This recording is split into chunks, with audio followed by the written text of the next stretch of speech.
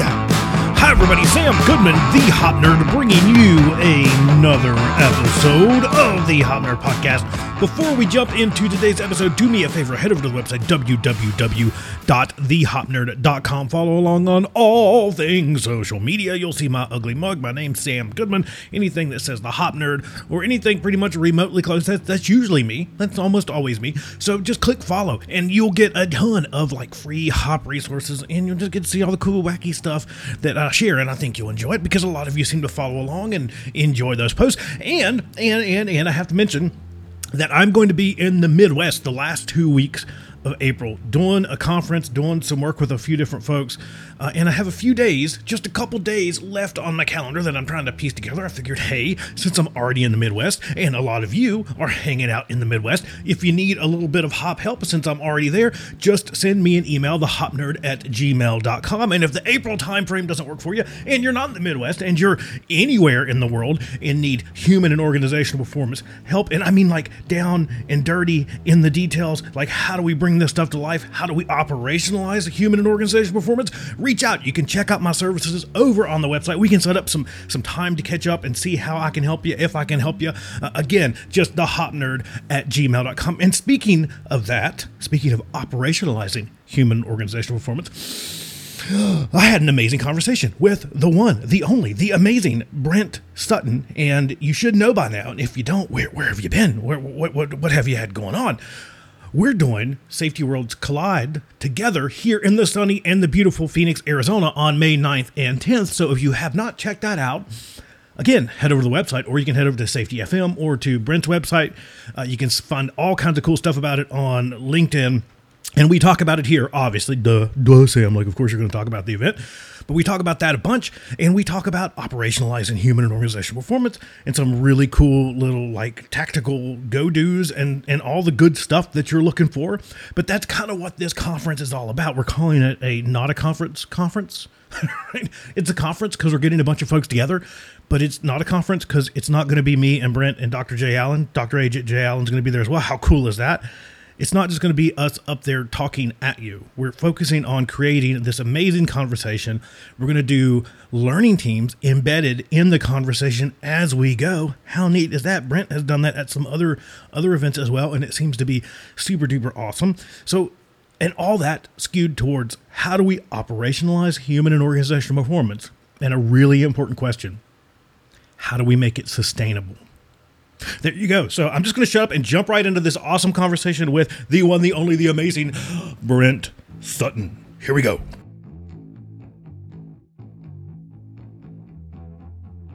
So, mate, I got to tell you, it is 60-something days before Phoenix? Getting close. 70-something days. So I had a look at the countdown. Yeah. But it can't be far away. And what about a first-time event? I love the title, Safety Worlds Collide. Yeah, I think we have to.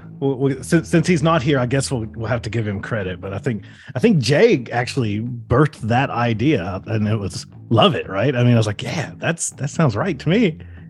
Wow, I feel like I need to have a pseudonym because you're the hop nerd.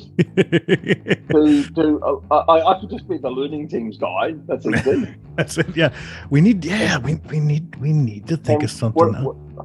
What do we call Jay? What, Dr. Change? Maybe, yeah. Doctor. We can't call him the love doctor. That'll be a whole different situation.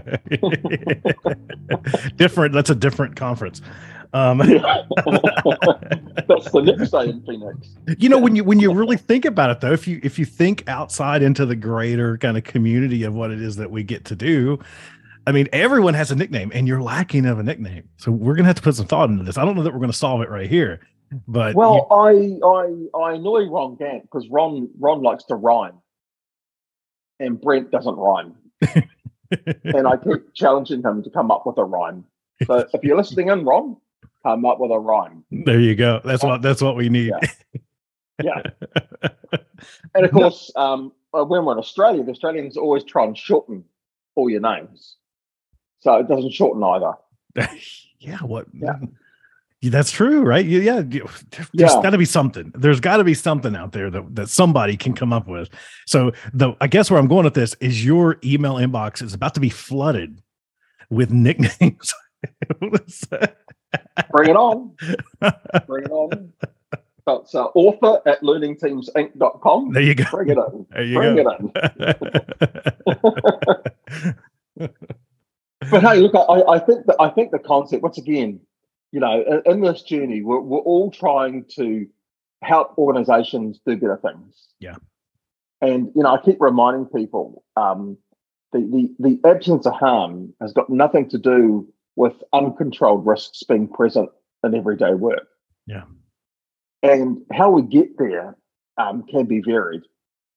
And the fact is, the type of work that you're doing is true to the fact that we're wanting people to not only think about safety differently, but also how to practice safety differently. Right. Yeah.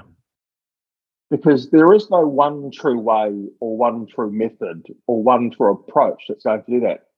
Because you've got, you're always going to have a safety system or a system of work that's always going to be brittle by its nature. Yeah. Yeah. And then you've got people who are dynamic by their nature. And then you've got the work itself, which is dynamic. And so when I think about, safety worlds collide, sorry, pardon me, for the people in the front line, their safety worlds colliding every day. Yeah. Yet somehow they're adapting to that and they're being successful. Yeah. Yeah. So I see Phoenix as actually being a celebration. Absolutely. Yeah, absolutely. Yeah. Yeah. And that's the big takeaway for me is that it's that I love the way that you put that. I hadn't thought about that to this point yet, but this idea that, those safety worlds are colliding every single day with folks out there just trying to get GSD, just folks out there getting stuff done every single day. And they're colliding against a lot of times systems that they're having to overperform, systems that are having to make do and adapt their way around. Sometimes we're completely away from just to make something happen. Right. So I think that's a really interesting point that you bring up, because again, I hadn't thought about it in that perspective yet, but that's a really, really great point. And then to your point, I think it is a celebration. It's a celebration that we all have unique approaches. And that's what I think is great. All unique approaches founded in some really important principles, I believe, is kind of the key underlying piece of that. But that those things come together and we just have a really great conversation. That's the way that I've been, as people have contacted me about this event, that's kind of the way that I've been talking about it, is it's kind of a safety conference with like an asterisk beside it. It's like not a conference. It's kind of like, it's to me, I keep talking to people, this is going to be a really big involved conversation. It's going to be awesome. We're going to get together and have a really great conversation. And that's the part that I'm looking forward to. I don't know about you, but that's my favorite part of this whole thing, is exactly what we're getting to do right now. And especially if we can do that in a larger scale of sitting down and having that conversation and talking through these things, I think that's the magic stuff. Yeah, and look, the great thing is they will come along with their stories. Mm-hmm. You and I are really lucky. We've seen hundreds of stories in what we do. So it is a conversation. They're not being talked to. They're not being talked at. May not necessarily be a big group loving, but it is going to be where we're going to try and dig deeper into those things. Yeah. And, we have this thing at the moment, we're calling it the Trojan mouse, which is, don't try and create the transformational change. Create that staircase from the front line, work it up, prep the leaders from the top down. Okay, because that staircase is going to come together. Yeah. Yeah. And, just that whole notion of understanding how in everyday normal work, we can actually affect change that not only enriches those that face the risk, helps them to better understand and to learn from that, but can also create operational improvement that improves bottom line profitability, operational time, quality, production, all the other stuff that people want. Yeah. So Well, how often have you seen that? And I think I know I'm guilty of that. We all get a bit guilty of that because we're drawn in or have been drawn in by the allure of safety, and safety is often a catalyst that brings a lot of this thought into an organization. But how often have you seen that, right? It kind of we start having this air quotes here for anybody that's listening, just safety conversation around hop stuff, safety differently, whatever we want to call it. And we start to do some of that. And then quickly everyone else in the organization doing everything else is like, hey, can I get some of that? That sounds, so to your point, it's just overall it's strategies to betterment, really, of just making things better overall. You start to see that growth take place pretty rapidly. Once an organization gets a taste of doing things, I won't even say safety, just doing things a bit differently, rooted in those principles, we start to just see learning kind of go to the max, right? We start to see this innovation start to kind of go to the max. And especially because we're tying that into learning from the folks that understand it the best, right? And not only learning from them, but starting to understand how things actually happen within our work worlds. A lot of times we've held a lot of assumptions about how we assume things have gotten done in the past, and how often is that accurate? Very rarely, right? So we're starting to see all those holes. We're starting to see all those opportunities for, as you said, it can be growth in anything that we want to see growth in, betterment, anything that we want to see betterment in. I have rarely, if ever, seen a true, an organization that is truly on their hop journey just say, no, that's just safety stuff. I've never seen that happen. I've never, ever seen that happen in my, it's the value of it's quickly realized. And if you're just trying to contain it to safety, risk, quality kind of stuff, you're kind of wasting some of your investment, right? You're kind of squandering a lot of that investment because it goes far and wide, or it should go far and wide. And I think the challenge organizations have is how to make it sustainable practice. Right. Yeah. Yeah, because I see it all every day with people saying, look, I don't think I can facilitate a learning team very well. Okay. We all have the capacity or the capability to actually have a conversation, have a talk. Yeah. Yeah. But throwing someone in the deep end and saying, just do it, isn't the answer. No. So we need to give people some sort of roadmap, pathway. And that's why for us, the whole 4Ds thing was a great way of starting a conversation.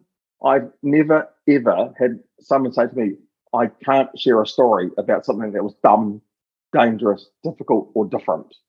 It's never happened. Yeah. Normally what happens is you get overwhelmed with stories. Yeah. And it's similar to any of those kind of mechanisms, right? When we talk about using a learning team, especially in kind of maybe formal or informal kind of setting of a learning team, right? Once organizations kind of get a grasp on that, it's really easy for them to spiral into learning team crazy, right? And you know exactly what I'm talking about. It's like, wait a second, you still have finite time and resources. Let's remember this. Okay. Let's do these where they matter. Right. So to your point, it's almost overload rather than the opposite. It is, and that's why. And one of the things that I'll be talking about is that we can't use our traditional intervention approaches. Yeah.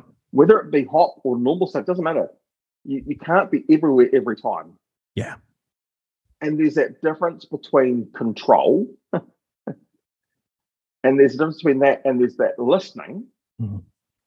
Identifying the peaks or those patterns of those weak signals, and then doing that deeper understanding using a learning team. Yeah. Because you can learn anywhere at any time. And we've been talking about the concept of what we call targeted learning. Yeah. Because, one of the projects we've been working on is how to make visible the transparency between blue line, black line. And how, in particular, we have this gap between residual risk and normal work. And our systems are focusing on looking at all the stuff up until residual risk. But what do we do with that bit that's left over? Right. And that's what we're doing a lot of work around the 4Ds. Not only can tell us if those critical steps or those critical controls can work or not, but what's happening in that grey space? Yeah. And what are the themes? And what we're seeing, Sam, is that those weak signals that we see in those themes, they come and go. Yeah. It's like a game of whack-a-mole. Right. That's exactly right. Okay. Yeah. They don't go away because there's this thing that safety people think their job is to fix stuff. Mm-hmm. Okay. And I don't have a problem saying, let's build better defenses, let's build a better system. But those weak signals will keep coming. Yeah. Yeah. Right. Well, and I think you see that, right? Because there's a couple things at play there that I think that folks that are kind of on that find and fix mission, and whether that's something that they've picked up themselves, a lot of times I've seen that be kind of organizationally induced, not to go too deep down the practitioner rabbit hole, but that's some of my nerd space, right?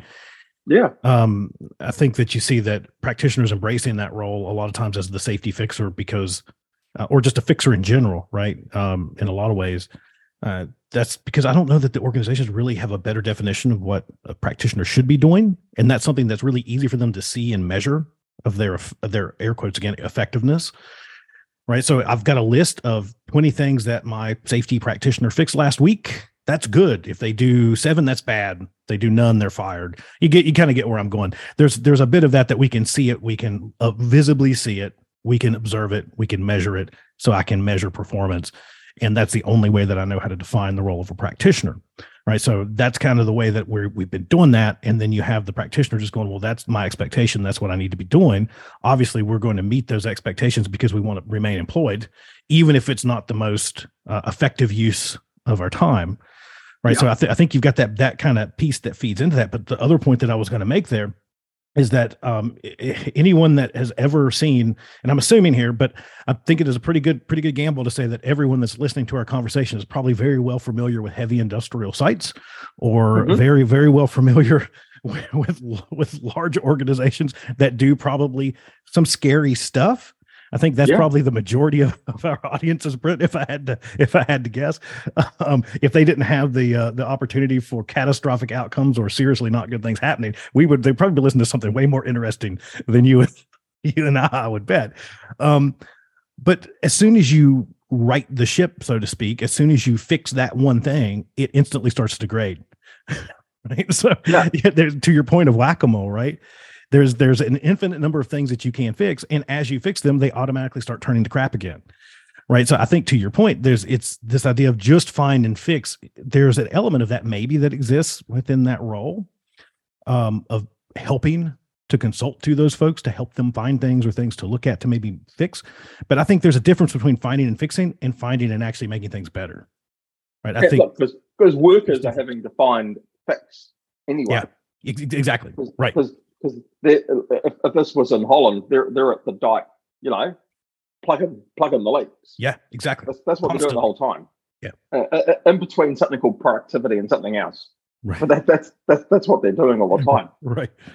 And if I think about, and maybe during our 2 days, we can talk about the role of a modern safety practitioner because I think they've got multiple roles. I mean, I think about it from terms that they have a risk and assurance role because the system, the organization has said that this is our system for managing risk. So there's an assurance part around that because risk management says that, we've put these things in place on a whole set of assumptions. Mm-hmm. We need to understand those assumptions because those assumptions change. Right. Their role is also that of actually enabling continuous improvement. Because risk management says that things change. Yeah. So we need to understand change. And it uses the word understand change. It doesn't say fix change. Right. Because it says we need to look for the opportunities for improvement. Mm. Now, that's a really interesting language. Not fix, not blame, not punish. Yep. And then there's the human component. Exactly. Yeah. Which is how do we get workers engage the front line that helps them to build knowledge and understanding, because building knowledge and understanding actually helps to improve our lives. Yeah. As people. Yeah. Curiosity, all those wonderful things. So this is not, going the front line, identifying who needs more training. Yeah. Okay. Well, that's one that stands out because I've been having that conversation quite a bit recently around training, right? And I won't dive too far down this rabbit hole, but what's the old quote? You train dogs, not people, right? And so I've been having this really great conversation around so much workplace training in general tends to just read procedures at people, and it doesn't really do much to actually grow competency. Right. When growth of competency is really what we're seeking, we want to render folks highly competent, right? Or help to render them highly competent. And in a lot of the particular work that I do, it's rendering multiple levels throughout an organization highly competent in critical risks, right? Sure. And critical risk controls, as we were kind of saying. So there is a piece of that, right? But again, as you mentioned, training. As soon as the organizations start talking training with me, I kind of get that little like almost involuntary kind of like gag reflex.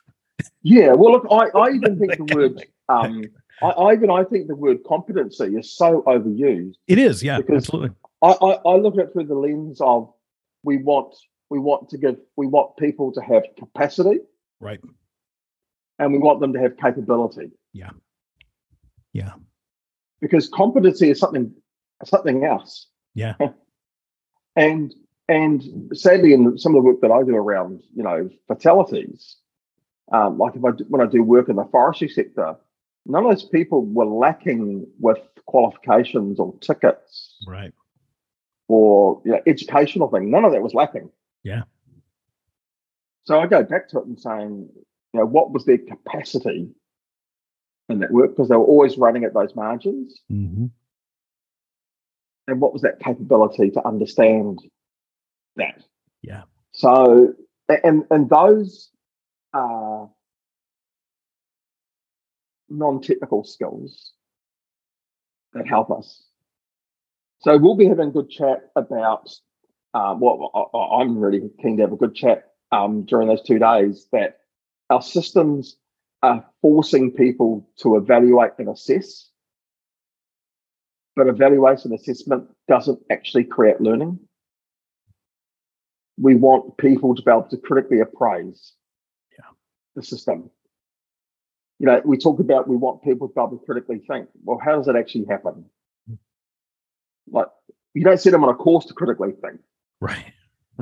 So I'll be keen to share and show people different organizational approaches where we've actually used the power of humans, the power of working in a team, the power of a system to actually build that capacity and that capability. And people, we talk about speak up or speak in. I'm going to tell you, I don't know how organizations actually know how to listen. Yeah. To me, speaking up is another bullshit word for reporting. Yeah, absolutely. Yeah. Okay. Don't put the load on them. Okay.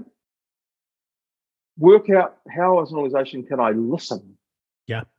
Well, exactly. It's to me, it's no different than any of those other kind of U-based campaigns that organizations tend to migrate towards. From my mindset is some of it's because I don't know that they recognize that there's anything else they could do. Some of it probably from the idea that it really is their responsibility. I don't know, right? There's probably 100 different reasons we could dive into why they gravitate towards those particular approaches. I think there's an element of ease to that as well, right? That kind of falls into it's back to things I can actually put my hands on and do. I can do that. I can send that email. I can print those posters. I can hang those things up on the wall. Oh yeah. Use your voice. Yeah. Well, it's no different than see something, say something. Right. I haven't employed mutes in the business. Right. Okay. Yeah. People won't use their voice if they feel they're not listened to. Exactly. Right. Yeah, exactly. Well, to me, all those kind of things fall in the same bucket that I would probably place, similar bucket that I'd place something as stop work, that I'd place some of those other things, right? That's just very down to the end user, that it's a choice that you're making to air, basically, right? If you choose to not stop, if you choose to not say something, you chose to do that thing. Right. It tends to go in that direction more than anything that I would consider to be positive. And this might upset some hot people, but that there is cause and effect in that. Yeah, absolutely. Yeah. So if you can't listen, yeah, people won't share. That's pure cause and effect. Of course. Yeah, of course. That's not complex. It's very similar. It's very similar to the conversation that we have around trust, and a very popular buzzword of psychological safety right now as well too, right? It's to me it's very similar in that cause effect that you see with trust, that organizations are very quick to say you should trust us, but they rarely if ever extend trust down through the, like, genuine trust down through the organization to the folks that we might call a practitioner, or the folks that we would call on the coalface, right? That trust doesn't exist. It's a one-way street in that world. And so I think in voice, most organizations, whether they say speak up or not, operate a one-way street of voice. I will speak down to you. You can speak up, and you should, but I'm just not listening. Yeah. I mean, look, every time the psychological safety words are being used to me, I get a little bit of reflux. Same. And, when I run a learning team, they talk about, how are you going to build trust? I said, well, rule number one, I listen. Yeah. Rule number two, I give them the capacity to engage. Rule number three, I respect their view. Yeah. Rule number four. So if you want rules, I've got a set of rules that I follow. Yeah, there you go. Okay. And so, well, how do we prepare our people? And I said, you don't. Okay, because it doesn't matter what you put in writing to them, they're going to come into that room skeptical, of course, because of how they've been treated. Yeah. Okay. So, and I'm expecting people to start from all different places. Yeah. Okay. My job as a facilitator is to do that, is to see that and support people. And they are shocked at them because they say, "Oh, you're not going to get any information out of these guys. These guys are just, I love that. I love too that hard, too tough." Yeah. I said, "Look, that's fine, mate." I said, "I'm coming in the room. I don't need a strong light bulb. I don't have a rolled up piece of newspaper. I don't have all those techniques that you've been using. Yeah. I'm just coming in to get them to start sharing stories." And one of the things that I do, Sam, which is really interesting, behind me, if there's like a whiteboard or I have a big piece of paper behind me, I just put up the 4 Ds in a quadrant and my name alongside it. That's it. Yeah. And everyone's coming and they start looking. Yeah. Well, I think you're talking about growing the big C word that we were just using about before there a little bit. You're starting to pique some curiosity, right?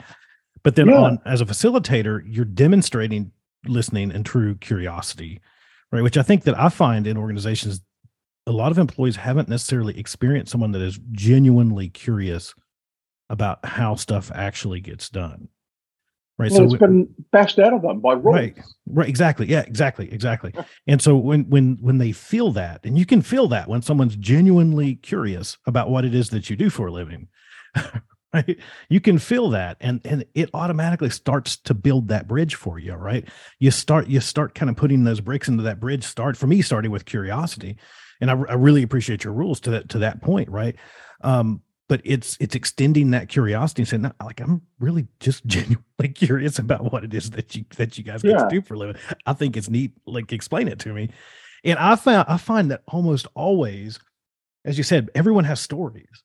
I think a lot of times folks in organizations are just waiting for someone to be genuinely curious and want to listen. Mm-hmm. They open up as soon as they're like, wait a second, you're curious and you really want to know. This is new. This is new for me. Okay, I'll tell you. Yeah. So we were working with a bunch of guys this week, and they do work, in a naval shipyard. Mm-hmm. And there was some organization perceived there were some issues around bullying, harassment. Okay. Yeah. So we ran a little learning team, and the guys were there for like 90 minutes, and we came back for the second session a couple of days later, and we'd taken all the themes from the guys, and put it into the 4D model for them. Yeah. And put other stuff in all sticky notes. And the guy said, "Wow, is that all the stuff that we shared the last time?" Yeah. Wow, we had no idea we had shared that much. And they were taken back. Yeah. Because all they were doing was sharing stories, and all we're seeing are the themes that were coming from those stories. And then we started to ask them to give us some clarification. And you could just see everything was just changing for them. Yeah. And you could just see how they just started to relax because listening was now moving to deeper understanding. Yeah. Because the first thing just wanted them to get stuff out. Yeah. Okay. Because we're doing, sense making. That's ultimately what we're trying to start with in that process. Yeah. And it was really interesting. Then during one of the breaks, one of the safety guys walked in and looked at some of the things on the board, and you could see that he went into react mode, not respond mode. Yeah. And I remember something that Rob Fisher told me, and I said to the guy, "Just pause, just tap the finger on your wrist, and now have a look at it. Just have a pause, just have a little breathe in, and share with me." Yeah. Yeah.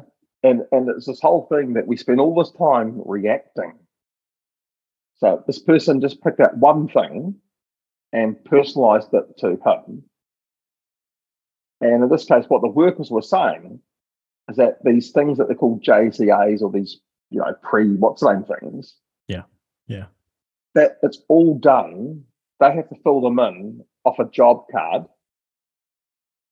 It has to get 2 other signatures. They then go down to the job and they find out the job card of the job is totally disconnected. Mm-hmm. They've got to go back and rewrite an entire new JCA and then get that approved by 2 other people. Common. Like, where's the madness? Where's the madness? Unfortunately common, but yeah, exactly. And the end result is madness, which is common. Yeah. And that was causing, so in this environment, they got multiple contractors working on multiple things. And it was creating the environment for bullying and all those things to be present. Yeah. Because now they're under time pressure. So I just go back to it. But, I'm trying to say the organization, the system is creating the environment. Mm-hmm. And they're saying, no, people are being bullies. I'm saying you are, the system is taking the margin out of the person. Because we all have the capability to, I say going postal, but we all have the capability of, moving over our edge of reason and moving into reacting. Yeah, of course. So what you're seeing is reaction. Yeah. Not responding. We need, yeah. Anyway, it was really fascinating. So look, I'm super pumped. It's going to be a great time. Super excited. Never been to Phoenix. Oh, okay. We're gonna have fun. Yeah. You've got to get in early. We're going to have fun. And anybody that's coming, we're going to be doing some stuff after, right? I think we're still hammering out what those plans look like, but there's going to be a lot of community stuff. We're just going to have fun. It's going to be a great time. Yeah. And I've topped up my medical insurance and life insurance. So I'm all, it's all good. And looking forward to enjoying that sort of spring element of Phoenix as well before it moves into super hot. Yeah. And I just hope it'll probably be pretty decent. Yeah, it'll be decent for us. It'll probably be in the upper 80s. Yeah, but it's a dry heat, not a humid heat. No, rarely. If you're here during our monsoon season, then you can get a little bit of humidity. If you're here during a monsoon season, we get some haboobs, the really big dust storms. Yeah, we get those from time to time around those storms as well. But that's usually about the only time you're going to see much humidity. And when I say much, it's not a lot compared to anywhere else on the planet, probably. Okay. Yeah. For us, it's much, But yeah, you're gonna have less. It'll be sunny and beautiful, and probably a touch warm, not hot, but warm. No, we can handle that. Look, last month I was in Tampa with Todd and Jay, and the risk was the iguanas falling out of the tree because it was too cold. So now I'll be getting to Phoenix where it's going to be warm and hot, and the scorpions are coming after me. Yeah, so you might see one, maybe. Excuse me. Got all excited thinking about scorpions. Chuck myself up here. No, so you could very well. So we've had a few here and there around the house. We have them every now and again. You'll see some probably. Especially if we do get to go out and go jeeping anywhere, you might see some snakes. You might see some, definitely some scorpions, maybe some tarantulas. Yeah, See some very large love a good reptiles that spider. like to wander around and eat all the below. You know, they like to munch on those Hmm. things, so you can find those here and there too. We have some javelina that run around. You might see some javelina. You'll definitely spot some coyotes. So we got plenty of those as well. My favorite. So I know we're way off subject here, but my absolute favorite Arizona critter of all time is the roadrunner. Though, love seeing the Oh, roadrunners. So you might yeah, get to spot a wow. roadrunner here. Though Oh, that's I'm always a keen for blast too. that. But so I Yeah. guess what I'm saying is there's a ton of stuff to do for folks coming out. You know, the great thing is I shared with you and Jay the other day. I went down and walked down the venue and checked out the area that it's in. There's a lot of great stuff down there as well. There's right, food nearby, great hotels nearby for anybody that's traveling out here. And so it's the I don't know about you, I don't know about everybody else out there listening. The conference is what draws me to something, but I like to explore the surrounding areas too while I'm in town. For me, I'm fortunate this is my backyard. But there's plenty of that. So there's plenty of that. So folks that aren't necessarily familiar with Phoenix, I would share with them to not be fearful. Phoenix is a really fun place to come hang out. And what's the local delicacy? What's the thing? What's Phoenix famous for in terms of food and in terms of beverage? Well, you have to go. Obviously, we're in Arizona, we're Phoenix. We have, in my opinion, and I'm going to get a lot of hate here. Okay, I'm going to get a lot of hate here from friends in Southern California and from friends in Texas. But I think as far as stateside Mexican food goes, Phoenix is probably it. We have this great Sonoran kind of based cuisine, wonderful. You obviously have that. There's Phoenix is odd in the sense that everyone that I've ever met, other than I can count on probably one hand, maybe two, but I'm thinking one hand of all the folks that I know in Arizona that are actually from Arizona, like born and raised here. So at least in Phoenix is a city of transplants. So Phoenix has an amazing melting pot of culture. So there's anything. I mean, you can really find a pretty good quality of just about anything that you would want at some place in the valley. So if you're coming to Arizona, though, I have to always direct people towards Navajo tacos because that is the state food of Arizona. If you're familiar with fry bread, and they basically build this kind of taco on top of fry bread. And for me, I will tell you, it is a fat boy's dream. It's wonderful. It's taco meat and fried bread and cheese and a minimal amount of vegetables, which is nice, and some taco sauce. And you can dress that up however you want to. That's always a have to go to must if you've never had one of those, because again, it is the state food. As far as beverages go, there's tons of microbreweries. There's several distilleries kind of around the city as well too. I mean, it's just really anything you want to get into. Phoenix pretty much super excited. It's gonna be so good. Our food truck scene has been really growing lately too. So I will share that with folks that there are some excellent restaurants, but if you're into the food truck stuff, there are some amazing food and coffee trucks that float around. Oh, look, I absolutely agree because, I mean, they're artisans. Those food trucks aren't what we used to think, they're now artisans. No, it's magic. It's magic. Yeah. It's magic in a package delivery truck. Usually. Yeah. It's magic. It's absolute magic. That's right. So I think for our listeners,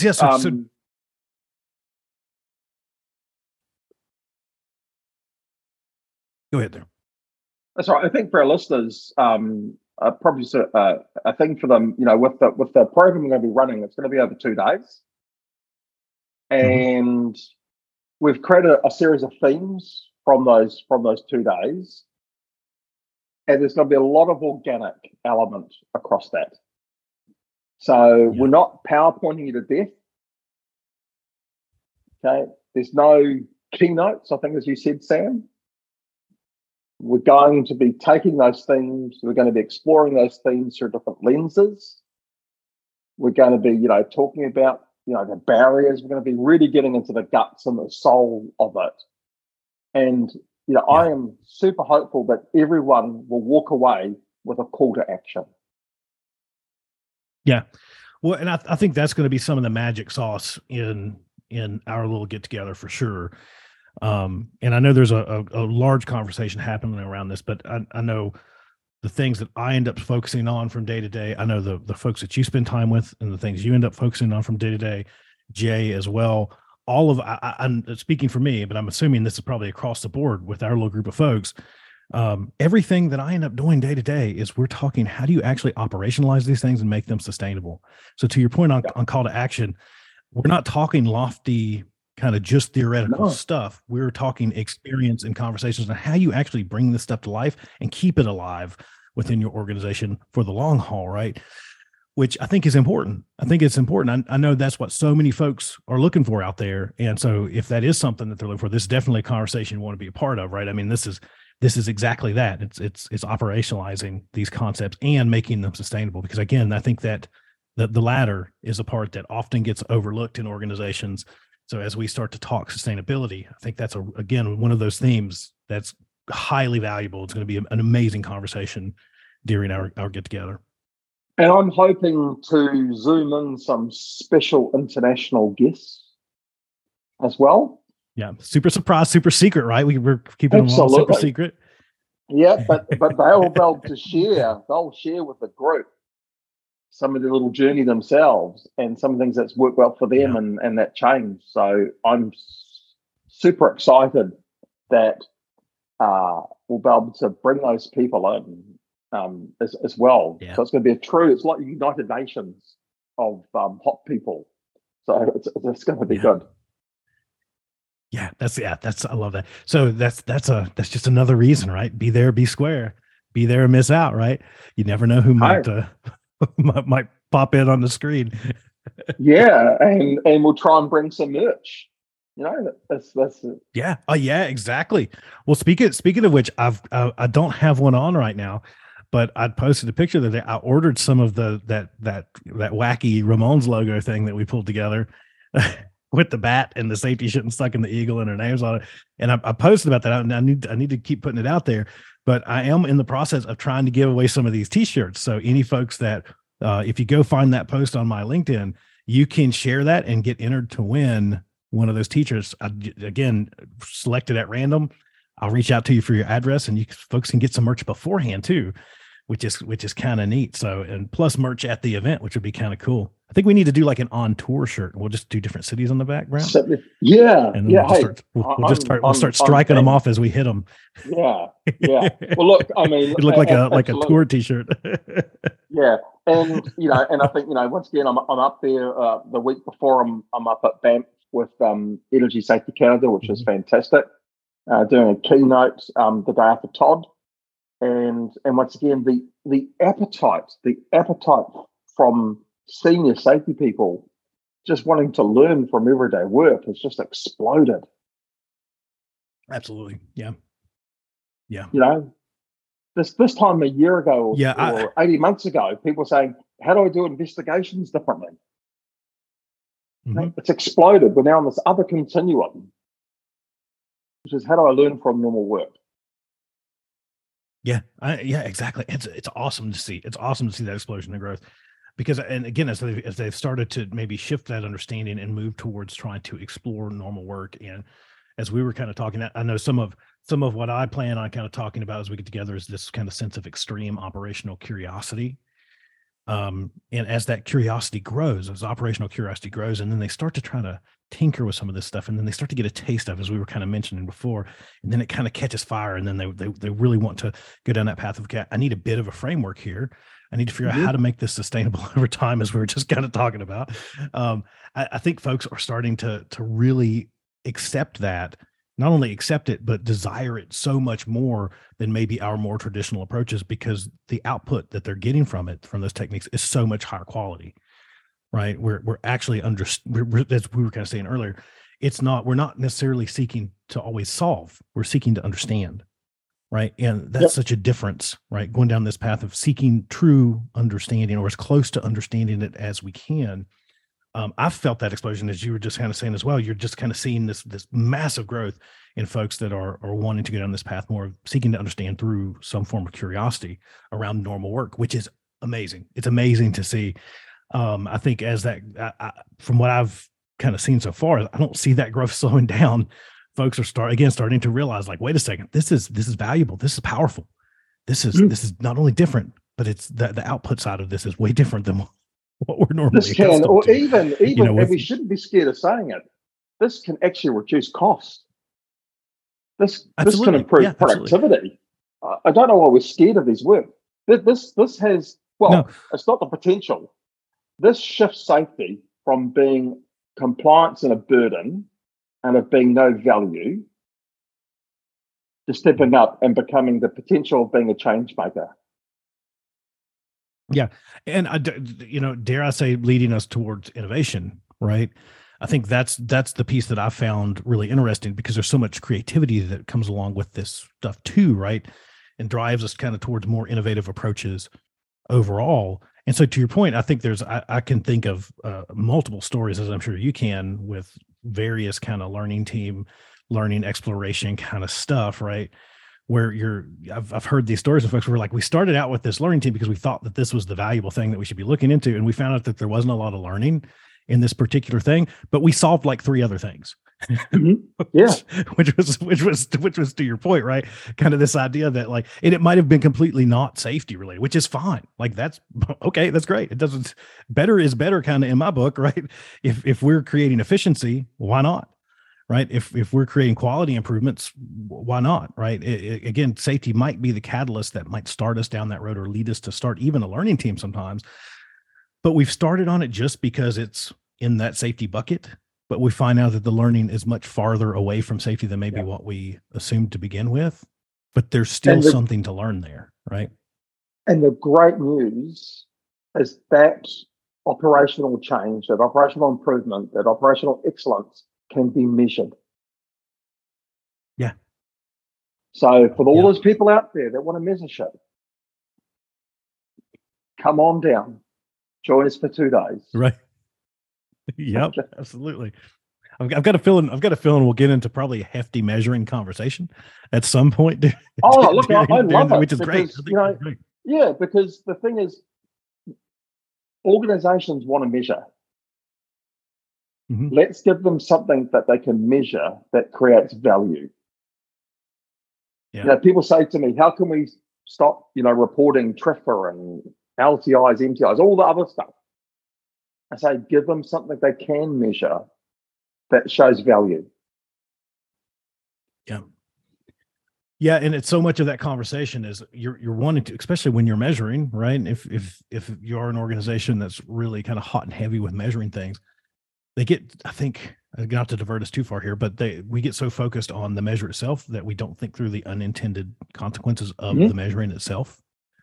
Right. And if you go back to even just the basics, maybe old school measuring, is the thought with measuring is you want to drive those intended positive consequences, not the unintended ones.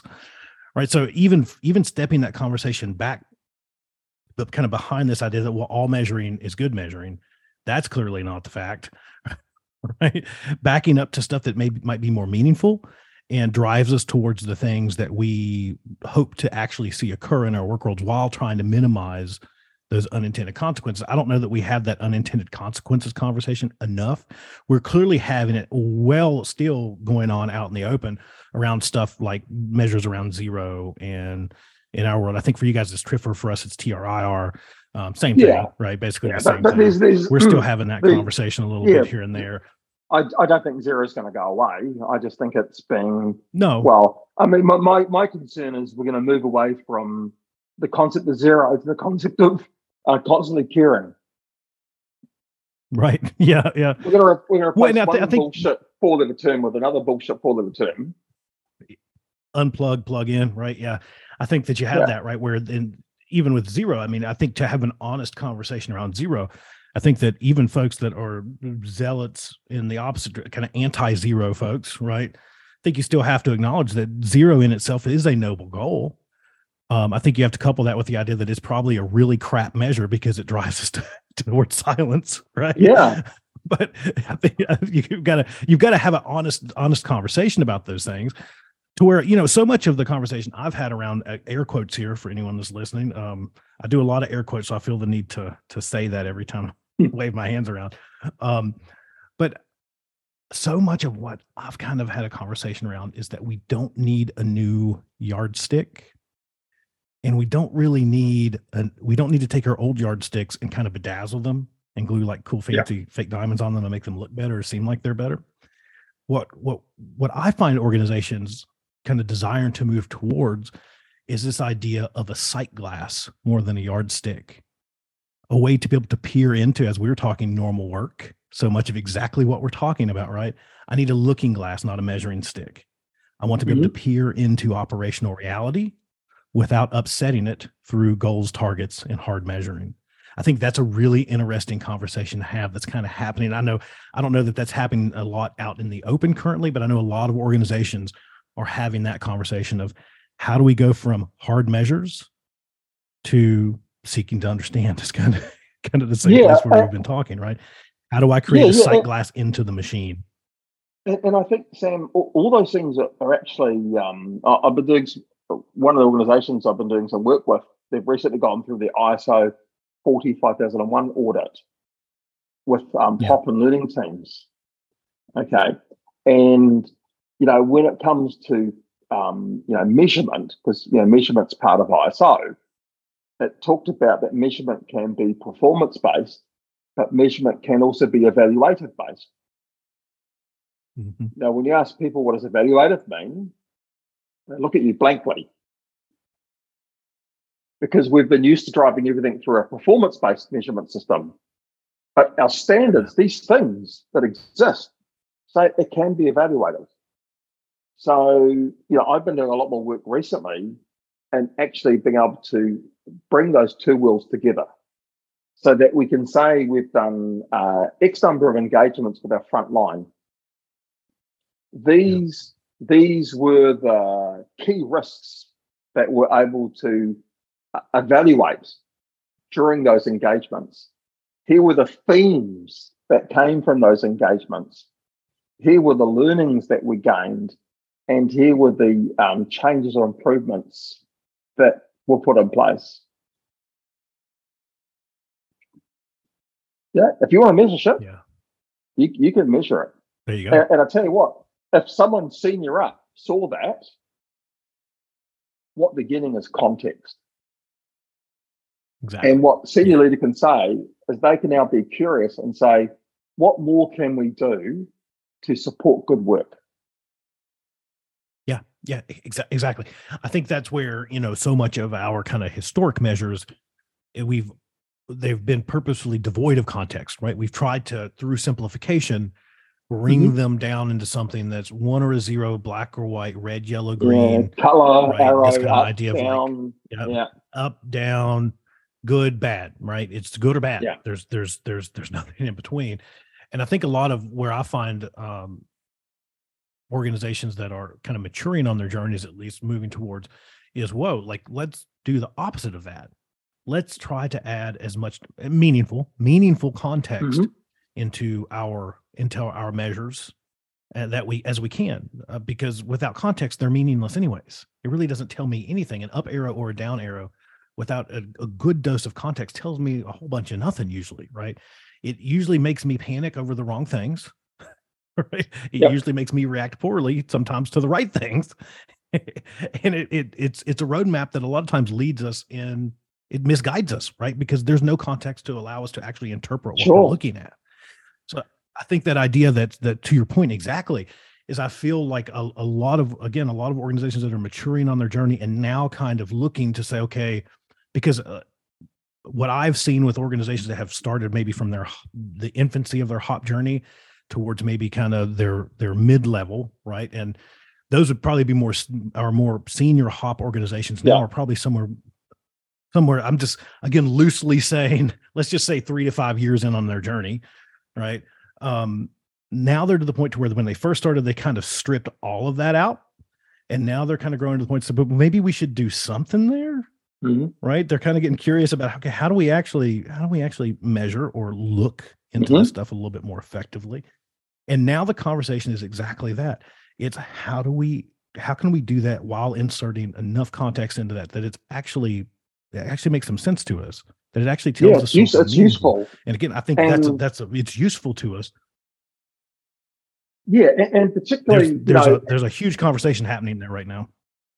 Yeah, and remember that measurement needs to give meaning across the organization. So that measurement needs to give meaning to people that face the risk in the front line. It needs to give meaning to those that are having to supervise or team lead.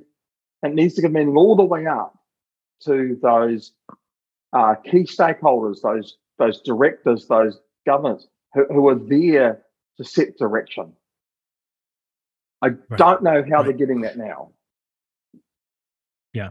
Well, and so I know, again, and we were talking, I think this feeds into a bit of sustainability too, but we're talking in the past, kind of as they first start down that road, the first thing they do is start kind of undoing a lot of the things that are they feel are harmful in the organization currently. So you'll typically see kind of error count clocks and TRR measures, and obviously incentive bonuses and stuff related to those things start to go towards the trash can, which is probably the right direction for some of those things to go. Because a lot of those things, if there is even a thought of fixing them, they're usually so there's so much retribution that's been associated with those things that it's hard. You can't really rebrand or redo at that point. So that's kind of gone into the dumpster. Some of the clocks that used to hang on walls are usually drug out in the street and beaten to a million pieces and then set on fire and then into the dumpster. But then they find themselves back to where we're just saying of going, okay, now how do we build something that's meaningful? Right. So I think it's back to that important question, as we were just saying, that what's truly meaningful. And I think you'll see, at least in kind of more of the HOP safety differently school of thought, you see folks skewing towards, okay, how do we ensure the presence of positive things within our work worlds, the things that we know help to assure that work typically goes well or generates capacity or margin for us to fail safely. So I've seen some organizations going towards this idea of, okay, how do we ensure critical risk management, critical risk controls, which is a piece of that, right? That doesn't really help us in things that might completely bypass our systems of management, right? That might just kind of whoop around the system. But then also, to your point on engagements, that's one that I've seen quite a bit start to pop up is, how often are we doing pre-event learning teams? Are we doing learning teams after events or operational upsets? How are we gaining insight into normal work through curiosity? How are we doing those engagements? Where should that kind of be for us? So with those thoughts, I've also seen that there's not been hard targets or goals kind of placed on those things, back to it being more of a looking glass rather than a yardstick.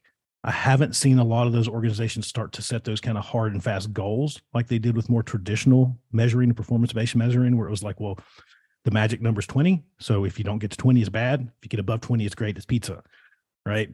So I haven't seen that come back as much as I've seen it kind of go in this direction of what's meaningful. What do we need to make sure is happening? How do we make sure that that's there? How can we peer into that and ensure that that's there? Yeah. I think that's a really important shift around what measuring is. It is, because, in my work in risk management, we talk about that if the organization is having to tolerate risk, meaning it's not prepared to accept it, but also it's also not prepared to make it unacceptable, so it's having to tolerate it, then when you tolerate risk, you actually have to have what we call a plan, a risk treatment plan that is actively looking for opportunities to do more. Yeah. And what I've always said, particularly with critical risks, where is that plan? Yeah. And I get this blank look, or I get shit like observations or audits. No. No, that is a mitigation on what you've put in place. No, I'm asking for the stuff that comes after. Yeah. And they look at me blankly. And I think that's the opportunity, particularly around critical risk. What is our plan to find those opportunities to do more? Not fix it, because that's not what it's saying. Because organizations should be saying, there are always going to be a lot of jobs out there, Sam, where there is always going to be an uncontrolled element of that risk that can lead to a life-changing event. Sure. Yeah. Okay. So what do we look for the opportunities to do more? And I think that's the key thing. And I think there's two parts of it. There is, getting that engagement at the front line, because by nature, those work teams are creating informal systems to deal with that gap. They're not sitting back and saying, "Oh, I can't do anything about it." Okay, Right, they're creating yeah. informal systems. So there is an opportunity to understand that informal system and to evaluate it and bring it into the system. So isn't that amazing if you do that? It absolutely, yeah. Then there's the other side, which is how can we change the work design to reduce that risk? Yeah. So when I look at it, I'm saying there are some ways we can do it now. Yeah, absolutely. Yeah. So I'm super excited. And just so the audience knows, none of this conference, it's not a conference, it's scripted. Okay. Conference, not a conference. Yeah, none of it's scripted. Not a conference. Like we haven't sat down and said, you're going to do this 30 minutes, I'm going to do that 30 minutes. We're just going to roll. So it's the madness is going to be amazing. The madness will be amazing. Well, people are always, at first, they're disappointed in my slides until they realize that I try my best just to have a conversation, because I don't know how your slides end up, Brent, but mine always end up just being random pictures of things that I thought were funny to put on slides, because I tend to not put words on slides anyways. I put a few. I like to roll off. Yeah. Well, I put a few keywords in. Over here, the regulator in New Zealand uses meerkats in its campaign for some reason. So my opening slide is a bunch of meerkats, and I basically said, "What happens if the meerkats stop being curious?" And the audience say they die. Yep. There you go. Yep. So why? You realize that you just gave potentially thousands of people their next safety meeting message, right? Yeah, that's a good one. So I say to them, "Why are you stopping workers being curious?" Yeah. Yeah. Yeah. Yep. Yeah. That's awesome. That's awesome. Now, yeah. So what's funny? So other diseases, but that's okay. Side note, right? Put a disclaimer on your slide to stay away from meerkats. do not pet the meerkats to work. Don't bring them to work. Okay. But you know what's funny? What I was thinking about is and I do construct real slides from time to time. There's a lot of these presentations that I'm giving where I just put random pictures in the slide, so there's something behind me. But I still get people that ask me for copies of those slides, which is the best part. Like, yeah, if you want the random pictures from the Grand Canyon I took a couple years ago, that's absolutely a total commitment from me. Any slides, that people want to see, I'm happy for them to have them. It's not a drama. Yeah, same here. Yeah. And I don't know how that you feel, Sam, but I am more than willing for those that come along and participate. I am more than willing to get involved in a couple of virtual Zoom follow-ups with the group. Okay. Yeah, I think that's something that we need to maybe plan on doing as a group. Maybe you, me, and Jay together, maybe post. And again, not to dissuade any of those one-off conversations, because I'm right there with you too. I know you do this. I do this. I'm sure Jay does it as well. There's so many Zoom calls I jump on to people just for that exact reason. And they're always surprised that you're willing to give them 15 or 20 minutes of your time, which always baffles me. I'm like, well, I'm just. This back to being fun. I do this because I really enjoy it. I'm here to help. I think that we should probably plan on doing that after the conference at some point, just getting that group back together after we had some time to reflect, right? And have a little hour-long virtual get together or something would be great. Yeah, I'm open to it because I'm always in learning mode. Yeah, I'm going there. I'm flying, God, it's 15 hours to come to learn. Yeah. Yep. And well, you got to throw in and maybe go on a 4-wheeling adventure through the desert, and we'll get your picture next to a saguaro cactus. I'll try and some empty brass around me. We'll go. Wait, I don't know. I was going to say I might have to put a disclaimer, but we could go coyote hunting. Sorry for anyone out there that's anti-hunting, but we have an exorbitant amount of coyotes that must be dealt with in Arizona. Just FYI, look it up, Google it. We got lots of coyotes. Same thing in our country. Things like possums are, are a pest. Yeah, and culling is normal. Yeah, oh, absolutely. Yeah. Yeah, absolutely. So there's tons of fun stuff that we'll get to do there as well. I don't think we mentioned it, but we're bringing books too, right? That's part of the part of the conference. We'll have books. That is part of the Vicious Rumor books. Yeah. And I'm also organising some resource packs as well. So Nice. we've been working on some. I don't want to use the word tools because it's not a tool. Some little frameworks. So people just recently, workers love the 4Ds. They love the engagement. Yeah. We've just built a little infographic for safety leaders to do a 4D safety conversation for the front line. Nice. Yeah, because so tons of resources with this as well. Oh yeah, and we're not saying so. A tool is you follow the set method. No, that's not what we're saying. Right. But we're saying these are the six critical things around exploring, creating curiosity in the front line that workers relate to and engage with. Give you a really solid starting point, right? I think that's the whole probably idea. The key for a lot of leaders. Just give me a starting point. Give me a bit of a framework that I can understand, and I can run with it from there. Yeah. Yeah, and the funny thing awesome. is, and this is what I like about people like Rob Fisher. Rob Fisher says that if you give leaders a method or a way to do that, workers will see that and will start to use a similar method. Because leadership is actually leading by saying, this is how I lead.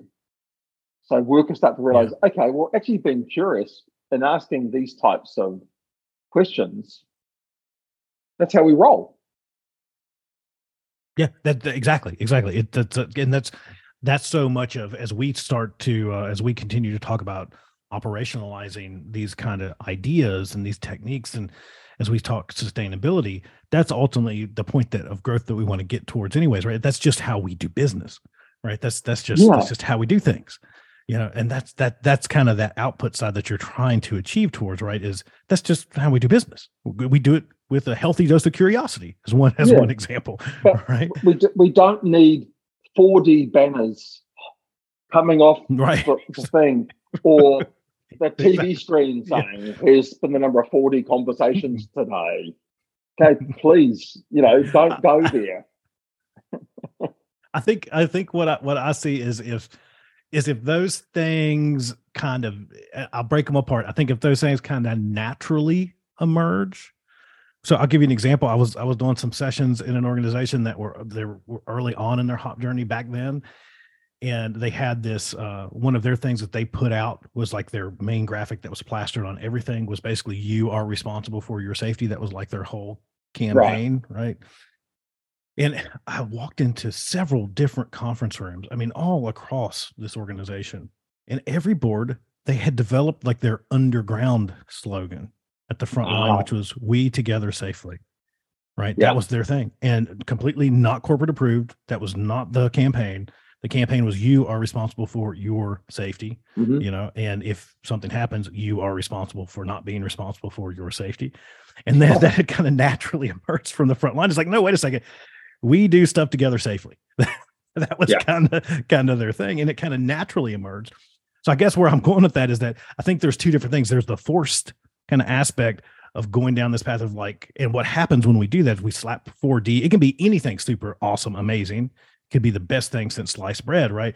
But if we try to force it and just slap it on the wall through safety propaganda, it doesn't really do anything positive. And a lot of times people just view it as the next, they're like, here's the next flavor of ice cream. And next week we'll get strawberry. This chocolate this week will get strawberry next week. Yeah, look, I've already been asked. So I think you do see some of that naturally emerge, people kind of putting stuff up here and there. But if you feel the need to force it through a banner or a slogan or a t-shirt, it's probably the wrong roadmap that you're using. Yes, yeah. Look, I mean, it's that whole tribalism. Speaking of which, I've just done a new t-shirt design. I'm creating a series of 0 themes. And the first T-shirt basically says, "It's been 0 days since I blamed and punished a worker." Nice. Yeah. So you're bringing some of this merch with you, though, right? Isn't that some of the I'm idea for the hoping to. event? Yeah. After your Because can you touch on the story of some of the stuff that you're making? Because you were sharing it with me the other day a little bit, and it sounded awesome. Yeah. So we actually, I think 2 things, Sam. One was we were up at Tampa at the Statute Application Conference. Everyone wanted Learning Teams merch, and we're saying, well, we don't freaking make it. We just, get our stuff and put a label on it. So everyone said, where can we get the merch? Yeah. And then talking to you about what you were doing, I thought, okay, all right, well, let's give it a crack. So we set up a website called safetydifferentlymerch.com. And we've come up with a series of, we call Hop 5. So the 5 principles of HOP. We've come up with the 4Ds range of merch, the Learning Teams range of merch, and the Trojan Mouse range of merch. Yeah. And I'm particularly fond of the Trojan Mouse. I love it. Yeah. And we've got great design, great graphic. And I suppose that tribalism that exists, we've come out with a range of patches, embroidered patches that people can, add to their clothing if that's what they want. But I was also thinking, what I've been working on, and I got some stuff from Rasmussen, and we're doing some other, blue line, black line, all that sort of stuff.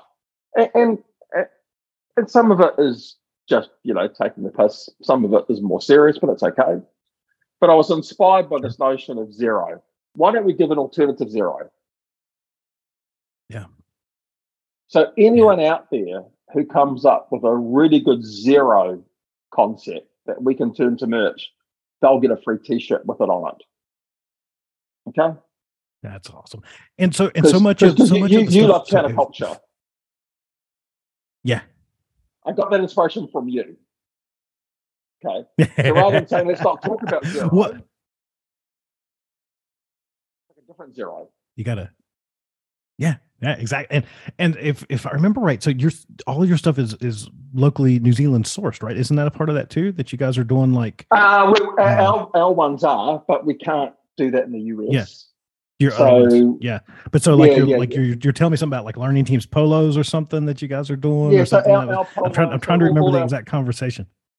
Yeah, so all our product is either merino wool, so we've got a lot of sheep here. Okay. Yeah. And the nice thing about merino, it's super fine. It helps self-regulate when it comes to temperature. You're not hot, sweaty. Or our polos were all 100%, cotton, real cotton, no formaldehyde, no. Yeah. Yeah. How cool. Yeah. So we're going to try and bring some of that across. I look forward. I look forward to. I hope that you do. I gotta snag me some. I'm bringing you some merch regardless. You're getting some merch regardless. And it's about supporting, that whole New Zealand component. It's a bit like, have you heard of a shoe company called Allbirds? I have, yeah. That's New Zealand. Okay. How cool! So, I didn't realize that. How neat. Yeah, and they make shoes made of wool. Yeah. Yeah, that's all New Zealand. Yeah. How cool. Yeah, people don't realize. Well, that's exciting. So we've got what is it? May 9th and 10th, right? 9th and 10th. Yep. We're getting closer to it. So people can find tickets out there. I know you can find them on my website. I'm sure you've got some links out there. I know Jay's got them over on his site. Super easy to find tickets. If you just scroll LinkedIn for just a second, I think you can just type in hashtag Safety Worlds Collide too, if you're wanting to find some of those stuff about absolutely some of the T-shirt giveaways or tickets or stuff like that. Yeah. Yep. ViewStub. ViewStub's probably the super easiest way if you just go to ViewStub and search the events. Absolutely. And, I'm just looking forward to meeting a great group of people. And Sam, meeting you in person, it has been a long I know, time. Right? Isn't it? Yeah. It's going to be awesome. That's my favorite part. I was just having a conversation this morning with somebody, and we were talking about that, that exact idea of kind of in our community. You get so close with people that you have never met in face to face, right? That you feel like you have just known for, there's folks in this community that I feel like I've known basically since birth. That you get so tight with this kind of group of this community, this amazing community, this amazing and diverse community that we call the HOP community or the Safety Differently community or whatever. All of us wackos trying to do things a little differently, right? There's so many great people in it. And so any opportunity to get to spend time with folks that's not separated by a screen and a camera and lots of miles is always something worth taking, because just getting together in a room, there's just power in that. There's just power in getting to spend time together and have these conversations face to face. Yeah. So look, everyone out there, take advantage of it. Come and join us for 2 days of madness and learning. Yeah. I'm super excited. It's going to be a blast. Yeah, me as well. I am as well. It's going to be so much fun. And as I said, we get to do it. I'm looking out my window here, looking out into the sunny and beautiful backyard that I have that is Arizona. And again, for folks that have never been here, it is such a beautiful state to spend some time in. So I think you'll enjoy the conference, but you'll definitely enjoy the state. Hopefully it's a win-win, but either way, it'll at least be a win. Right? Sounds great. Well, there you go. Make sure you join myself, Brent Sutton, and Dr. J. Allen in the sunny and the beautiful downtown Phoenix, Arizona. There's a ton of stuff to do. We've got the not a conference happening. Obviously, Safety Worlds Collide May 9th and 10th, but there's a ton of stuff in the area to do. So if you're looking to make it into a little bit of a mini staycation as well, there's tons of great food and pubs and breweries and outdoor activities. We chatted about some of the stuff we're going to be getting into as Brent and Jay make their way into my backyard. We're going to have all kinds of fun, and you're invited to a bunch of that stuff as well. We're going to be doing some stuff after hours. We're still kind of hammering out what that looks like, what we want that to be like, but again, we're going to be doing some awesome get-together kind of stuff as a part of this event as well. So make sure you join us. Head over to www.thehopnerd.com. Click on events. You'll see the poster for the event. You can click that. You can purchase tickets. I think early bird ticket special something is still in effect right now. So make sure you take advantage of that while you can as we get closer to the event. That is going away, and there's a high likelihood of it selling out as well. So make sure that you go ahead and snag those tickets. We do have limited space because of the venue that we're using. We're trying to keep it nice and kind of intimate, and again, a conversation. We don't want this to be like podiums and I love safety signs and like all this kind of other wacky crap that you get at some of these other conferences. We really want to get together with practitioners and have a conversation together about how we operationalize human and organizational performance, how we make that sustainable, how we generate extreme operational curiosity, how we can effectively use learning teams to gain deep operational insights, operational intelligence about normal work, and on and on and on. You know, the bread and butter of the kind of stuff that we talk about here, how you actually do that in real life. So we're super pumped about it. If you can't tell, I'm amped to get to hang out with you guys, to get to hang out with Brent, to get to hang out with Jay. And again, going to be in the Midwest last couple weeks of April. So a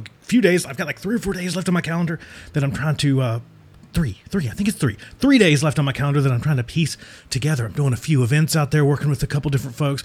And as I said, I figured like I'm in the Midwest, like maybe some other folks are in the Midwest and you need a little bit of hop help with all the stuff that I was just talking about. Again, thehopnerd@gmail.com, or if you are anywhere in the globe, have suitcase will travel, have suitcase do travel. So, and my favorite thing is getting to come out and hang out with you and work on this kind of stuff. And again, if that's not your cup of tea, if you want some virtual stuff, I do virtual events. I do all kinds of cool stuff. And if that's like none of the above, make sure you leave us a review on the podcast. Make sure you go check out 10 Ideas to Make Safety Suck Less and leave a review there. And even down to just interacting with stuff on social media. All that stuff quite literally helps keep the lights on here on this little operation that we've got going on here in this world of trying to further operationalize human and organizational performance, bring this stuff to life, and make it sustainable within our organizations. That's all I've got. Sam Goodman, the Hop Nerd, signing off. Bye, everybody. Bye.